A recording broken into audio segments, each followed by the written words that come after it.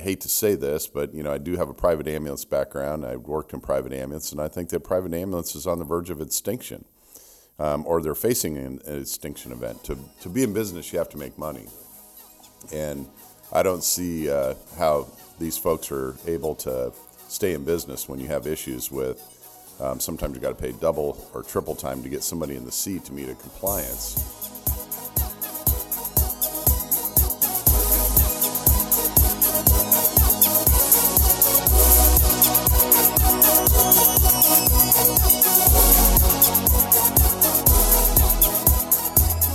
Well, it's Friday, and everybody knows it's Friday. It's time to go inside EMS. I am your host, Chris Cebollero, and I am so excited to be here with you today, and with me always. Whoa. Firstly, Chris, it's not Friday. Secondly, this possibly is only half of Inside EMS. We are live here at the Pinnacle conference, and firstly, I'm going to come back at you, and we'll explain what we're doing here in a second, because last week on your show, and I do listen to your shows, even though, and you said that you listened to my shows, is that you were crying out to be invited onto EMS One Stop, and here you are. And not only here you are, but this is like the Howard Stern show. We are live together. I'm looking at you, and also a guest which we'll bring in a second. So, your wish has come true. I just got to say one thing. Kelly, I made it on the One Stop. We're here. I'm here. They got cookies. It's great. And certainly we miss Kelly Grayson on this crossover show. But Rob, I'm excited to be here on the One Stop and kind of share a little bit of the Inside EMS audience and the One Stop audience and, give them a great show and talk about what's going on this week. If you listen to both of our shows, you know that Chris and Kelly take the point of view of the two guys on the truck, and I'm the guy in the corner office, so clearly there'll be some negotiations over terms and conditions a little bit later on. But Chris, do you want to bring our guest in? One of the things that I think is really awesome is that in EMS there's some great leaders, there's some great folks, and we have the opportunity, Rob, you and I, to bring those folks on our show and kind of talk with them and pick their brains. Today we have got an awesome guest. He is the president of NAEMT. He is a friend. He is an author. He is a speaker. He looks great in a pair of shorts. Our good friend, Bruce Evans. Bruce, welcome on the show. Thanks, Chris and Rob, for having me. It's great to be here at Pinnacle, and boy, we've had some exciting lectures, and Pinnacle did not disappoint as usual. But happy to be hanging out with you two this morning and get into the nitty-gritty of what's happening in EMS. So you are the inaugural guest on the crossover EMS Inside EMS Stop. Once we'll think of a title for the show. We need T-shirts, Rob. We need to get crossover T-shirts. Okay, T-shirts and swag coming to a vendor near you soon. But Bruce, obviously we're at Pinnacle. This is the coming together of a lot of EMS leaders. There's a lot of discussion. I opened the week in the first pre-con I delivered by stating I believe we are in a pickle. And I also said that we're also in the crap, and it's only the depth that varies. But, what do you think? Well, I think this has been an integral visit with Pinnacle, and I would tell you that there's a lot of key challenges that are here. Definitely the issues about finance have been revolving around this conference, and there's been a lot of discussion. I think we had a great presentation from Isabel on the what's going on with reimbursement. I think we all know that many of the other things, whether it's workforce or whether it's vehicles or it's some clinical issues that we're moving out into the field, they all take money. And we know that reimbursement seems to be stalled, and that, I hate to say this, but, I do have a private ambulance background. I've worked in private ambulance, and I think that private ambulance is on the verge of extinction, or they're facing an extinction event. To be in business, you have to make money. And I don't see how these folks are able to stay in business when you have issues with sometimes you got to pay double or triple time to get somebody in the seat to meet a compliance. And then certainly the supply chain, when we look at fuel, when we look at the price of vehicles, we look at the price of chips, we look at the price of the equipment. For anybody who's bought an ambulance and outfitted it lately, the amount of stuff that goes in the back of an ambulance now is almost as expensive as the chassis and the vehicle itself. And I just don't know if we're in a sustainable situation without significant reimbursement. And as this gets moved over to, as you see private private companies fold or leave a community and put this on the private or on to the public delivery of EMS, the taxpayers are not in a position to fund more tax revenue.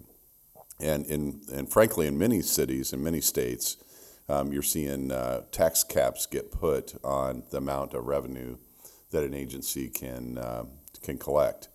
So as we see these property tax caps go in, this movement for essential service and being able to bill property tax or to assess property tax for revenues, I think it's going to be capped, and I think again it's going to limit the amount of funds even for public delivery EMS systems. I led you into that with my pickle and my depth of what, and so thank you for saying that.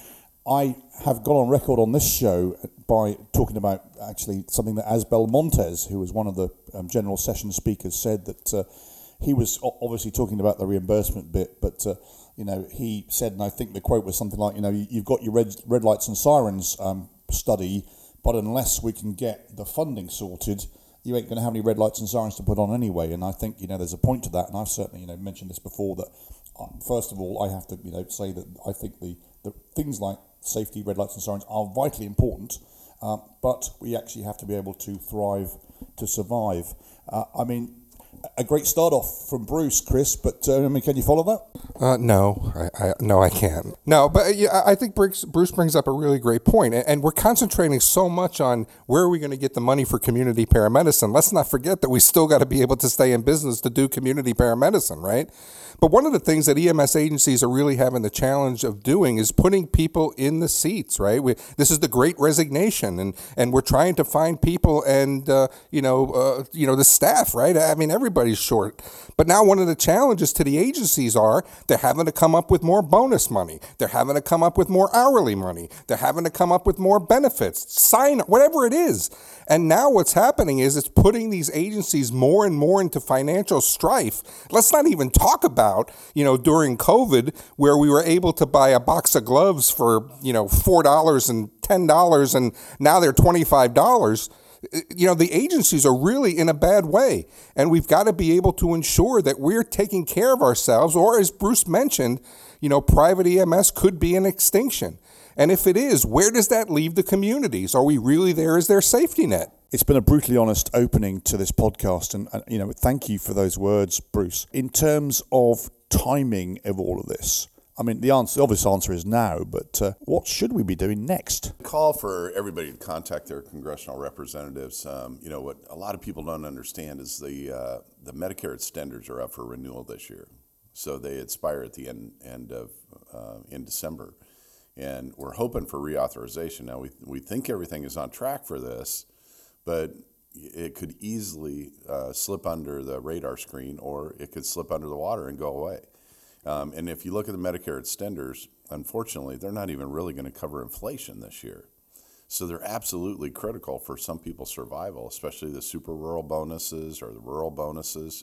When we talk about the being able to put a body in the seat, in a rural situation, a lot more challenging. And again, it's going to take a lot more innovation. Obviously there are some services that might not be able to be offered. And as Chris said, is the safety net going to have some holes in it, and are people going to fall through it? I'm going to channel my inner Churchill, as I often like to. Perhaps this isn't the beginning of the end. I hope this is just the end of the beginning. And, Chris, you've been doing some sterling work around, sort of getting people away from the hospital and into other pathways. Can we roll this out quick enough? I think the question is we have to. It's not can we. We don't have a choice. We really have to start to now be able to be anticipatory about what our career field needs and start to move us in that direction. We're not in the let's wait and see mode. We're not in the hopefully they'll figure it out mode. We're not in the what's coming in the future mode. It's that we have to be able now to stand together. We have to hook arms. We have to be able to march march to wherever it is we have to march. Bruce mentioned very, very well, we got to get with our congressmen. We got to get with our state representatives. And, it's very intimidating when we start to think about going into the state legislature and going into the federal legislature and trying to get these people who we hired to work for us. We're in such a divisive time here in America that pick a side is the flavor of the week. But you know what? There are issues that have to get taken care of, and there's nothing really getting done, in my opinion, from one side or the other in the state and the federal government. But if we don't do something, we're the ones that are going to be culpable because we know that it's coming.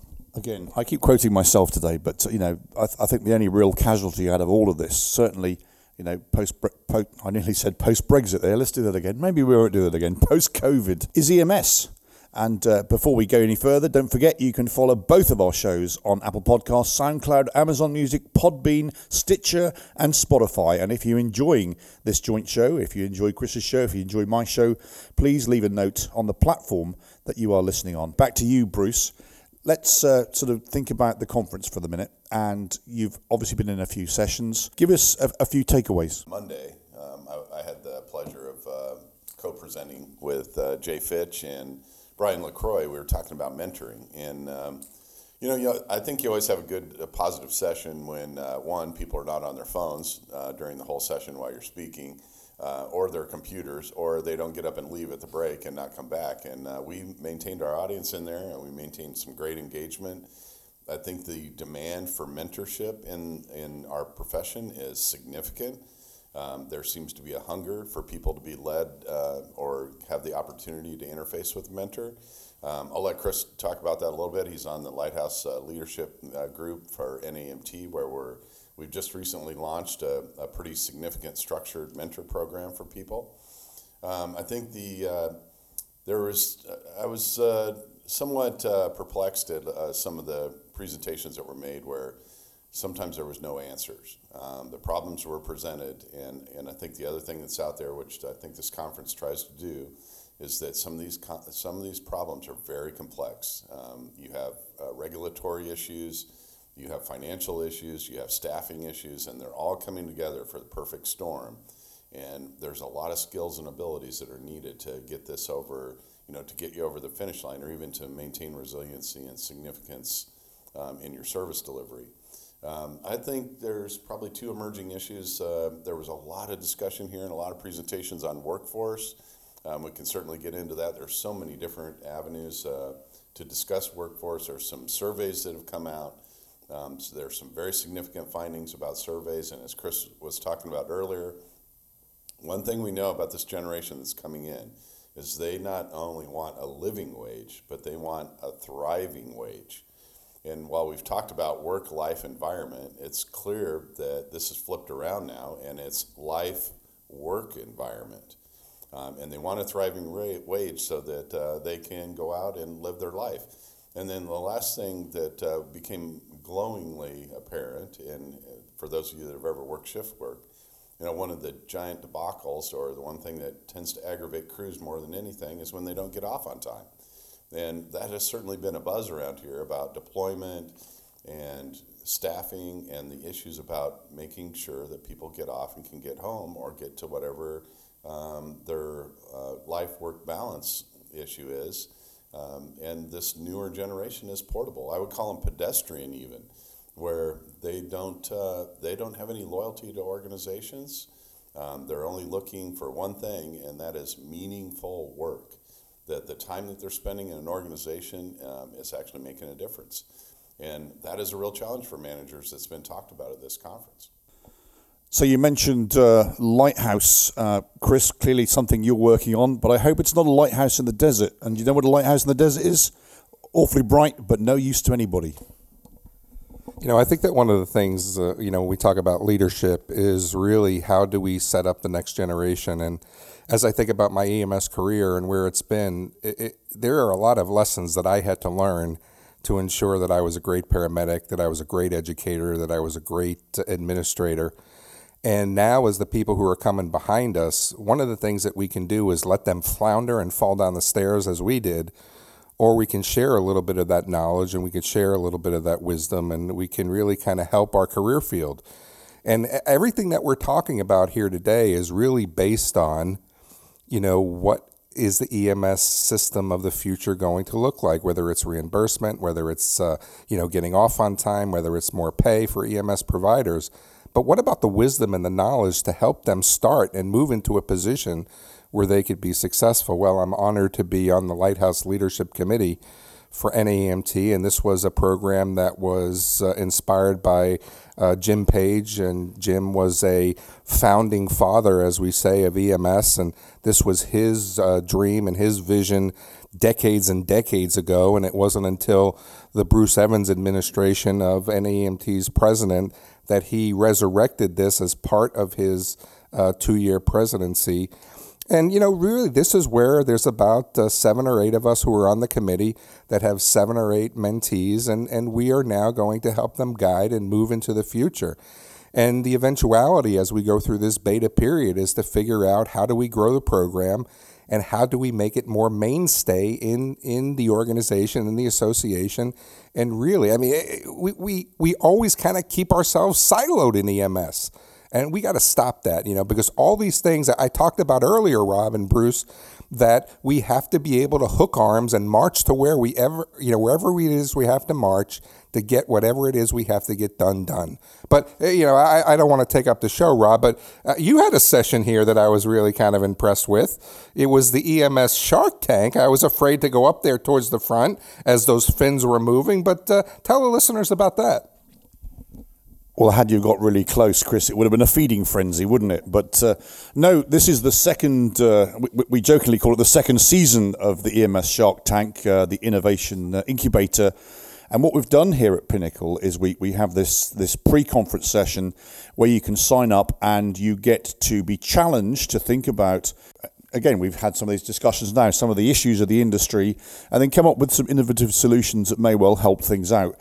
And as it's like the Shark Tank, of course, the Sharks, obviously I'm Mr. Wonderful, as you would expect, but also we have Mike Taigman, we have Tom Judge, we have Ed Rock, we have Dr. Joel D'Onofrio Odeman, and of course, Dr. Remley Crow.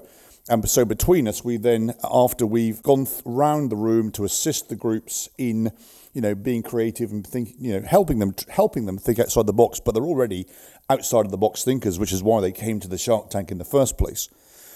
And then we hear some of the solutions. And this year, the top 3 solutions or the top 3 ideas were then put into the general session. And so everybody got to hear some of the groups. And so we talked about things like you mentioned getting off on time, Bruce, and one of them came up with a sort of quality of life app where you can, if you have a recital, which was actually the example used, then you can sort of enter that into an app. My shark question was, so what happens if the whole workforce has a recital at 4:00? Because you just can't go, oh yes, that sounds very good. But obviously we had to be a little bit challenging. There were some great solutions, some great sort of app-based outcomes, and I'm going to have them actually on a future podcast where they can talk to you, the listener, about some of the things that they came up with that may help us go forward in the industry. I'm delighted to say that I reported back to Jay and Anthony at the end, and the network has commissioned season 3 of the Shark Tank, and so we'll be back here at Pinnacle next year. Which is actually not here, it's actually in San Antonio, Texas, which is a fantastic venue in itself. And so if you want to come and join in both the learning and the fun, sign up for the Shark Tank next year. Keeping up with the Pinnacle sessions, Bruce, give me the one big takeaway you're going to walk away with from this week. The big takeaway I'm going to leave with is the idea that we're going to continue to struggle with the workforce challenge. And this has so many different avenues that we need to pursue, everything from recruitment to retention to certification to issues that involve whether we can pay a thriving wage. And then the other thing that I've heard consistently is the issue about frontline supervision. And how do we, A, get people to step up to be frontline supervisors, and B, are those frontline supervisors understanding that they work for the troops and that they got to have the skills and abilities to know how to take care of people? It's a rough job out there. And the other thing is, I think on the horizon we're facing a couple other major crises. So I think everybody is comfortable saying that we're in an epidemic now. As we close out the pandemic, we're entering the epidemic of fentanyl. And, EMS crews are taking the brunt of the fentanyl crisis.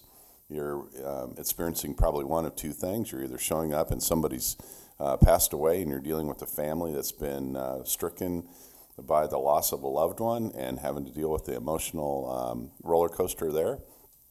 Or you're showing up and somebody squirted some Narcan down that person's nose and they woke up, they're awake, alert, and oriented, they refuse to transport, they're grumpy you're there, and you come back and see them a week later for the same thing. So that's not a fun call to be running if you're an EMS provider, and certainly the numbers are dramatically increasing. I think fentanyl is now the number one cause of death for people under the age of 40 in the United States. Thank you for that, Bruce. We're just going to take a second to have a word from our sponsors. Lexapol empowers first responders and public servants to best meet the needs of their residents safely and responsibly.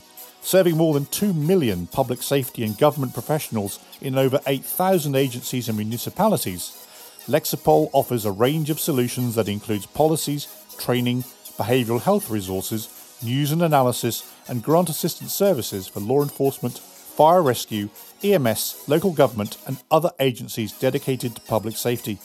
To learn more, visit lexapol.com. That's lexipol.com. Well, we're back, and this crossover edition of Inside EMS and the EMS One Stop. And, I think you asked a great question of Bruce about what you're going to take home from here. And Rob, this show started because of your articles, and I know that you're going to have some really great insight for the listeners. What are you going to take away, or what session really kind of stood out to you that the listeners should really know about? Actually, I have to give my Rob's favourite session to Dr. Joelle D'Onofrio-Oedman. She was also a fellow Shark, so I'm slightly biased. But she talked about the great work that they're doing in San Diego. We all hope to have bidirectional data so that, your community paramedics, Chris, can actually see what happened in the hospital and the hospital can see what you did on the street. And sometimes that's a bit of a distant dream for some, but Joelle really gave an excellent session on how they've made it work in San Diego, and it's not something they're doing right now, it's something they've been doing for a while. Her point, which I hadn't thought about before, within your state data you do an electronic patient care record and then it gets electronically faxed or sent to somewhere in the hospital within 24 hours. So how the heck does the receiving physician get to see some of the minutiae of the treatment, get to see some of the great detail if it's disappearing somewhere downstream? And so their EPCR system is linked directly into the hospital system, that as soon as they press the destination, the physician can read the notes as they're coming in. The community paramedics can look at medication records from the inside of the healthcare system. And so it's working both ways. It's that two-way street we hope for, so we can make better decisions, particularly from a community paramedic environment. And the hospital itself is, saving money in terms of, well, hang on a minute, this patient, this frequent service user, let's call them that, has had the same MRI 4 times before, and the answer was the same. Do we necessarily need, based on presenting conditions, to do it again? Because we can now see those notes. And so it's interesting. The other point she made is that ICD-10 has something like 70,000 codes, and she observed there's 400 ways to say stroke in ICD-10. One of the things that she commends is that we kind of have a bit of a fix, so that we just use the one thing, like the word stroke, perhaps, if we can just digitize that. And so for me, that was perhaps the shape of things to come between pre-hospital and in-hospital. Also, her point is that most EM physicians, probably different these days, but have little idea what happens pre-hospitally on the street. All they see is the stretcher or the gurney and the ambulance arriving at the moment after a significant wait, and they just receive a patient. And of course, sometimes there is that great complaint, well, the patient doesn't look as sick as you described him. Yes, because I met the patient an hour ago. And I've actually been doing what I do, which is make the patient better, or make the patient improve the patient's condition. So she made some excellent points, and I have to say that I was in the session typing away, and I haven't actually connected it all together into sentences, but I've already got about 900 words worth of quotes to use, which we'll all benefit from. So I'm looking forward to bringing that article to EMS One, and so that was exciting. Bruce. Yeah, Rob, it was a great presentation. There was a lot of buzz about that presentation after everybody left, but this links back to the workforce issue. Remember that, as we said, one thing that we're finding is that this next generation coming in wants to make sure that their work is meaningful. And how more can you connect people to meaningful work than to provide them an outcome with bidirectional data? We're nearly on time, Chris, and as I'm going to channel our inner Kelly and close the show, give us some final thoughts. One of the things that really stood out to me was two things. One, first was, the word system status management sometimes has a little bit of chill that sends up and down the EMS provider's back. But the science of system status management works, and when it works really well. And while we were here at the conference, there was a tribute that was paid to a great man who developed the system status management model. And, to hear a little bit about his life, Jack Stout, and, I had the opportunity to meet him as I was a younger FTO, and hearing his wisdom was great. So to give him a little tribute, his son was here, Todd Stout, which made it very emotional for him. But the thing that really got to me, Rob, was finally being back in the big rooms with all the people that we respect, all the people who are making our career field as best as it could be, and then the newer leaders that are here. I've laughed, we cried, we hugged. There were people I haven't seen here in 7 years.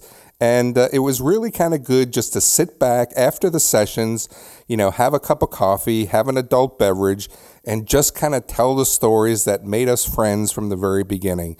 And, I got to tell you, Bruce, you here, and Rob here, and all the people that made it to Pinnacle this year, if you have the opportunity, come next year to San Antonio. Let's work with your networks. Let's add new people to your networks, because you're the ones that are going to lead EMS in the future. And you need these people around you to make you laugh every now and again. Which reminds me, I must shout out to our illustrious editor, Greg Fries, in his session when he put up the picture of the EMS dinosaurs that exist at the moment. It was me and Taigman. So I thanked him for it afterwards. But the serious point, of course, is that we've just published the survey, some great results. That webinar will be coming up shortly, but also, we need the younger generation. I believe my role now, and I hope your roles too, is to prepare the next generation to take over, because looking around this room, we ain't getting any younger. Bruce, just give us a final thought. Yeah, I'll have to echo what Chris said. It's nice to be back with our tribe, and it's nice to be here socializing with people you haven't seen for a couple of years now because of COVID. It's great to hear the innovation that's going on. It's great to hear, how everybody's doing, how their families are doing. And then again, this great generation of newer leaders and people that are hungry for information to come up. And of course, the venue is beautiful here. In Marco Island. It's great to be able to come into a session or step out of a session and look out over the ocean and the beach. Jay always picks a fantastic venue, and this one did not disappoint. Now, if you rewind back through the Apple Podcast catalogue, you'll find my interview with Jay Fitch, where I actually got him to admit that pinnacles always occur on the surface of the sun. But hey, Kelly, that's what we think. We'd love to hear what you think by visiting the following address, Chris. Go ahead and send us your thoughts, your comments, your concerns, questions at the show at ems1.com. And for Bruce Evans, host of the EMS One Spot, Rob Lawrence, and our international correspondent, Chris Cebollero, and of course, Kelly Grayson, who's on special assignment, we'll talk to everyone again next week.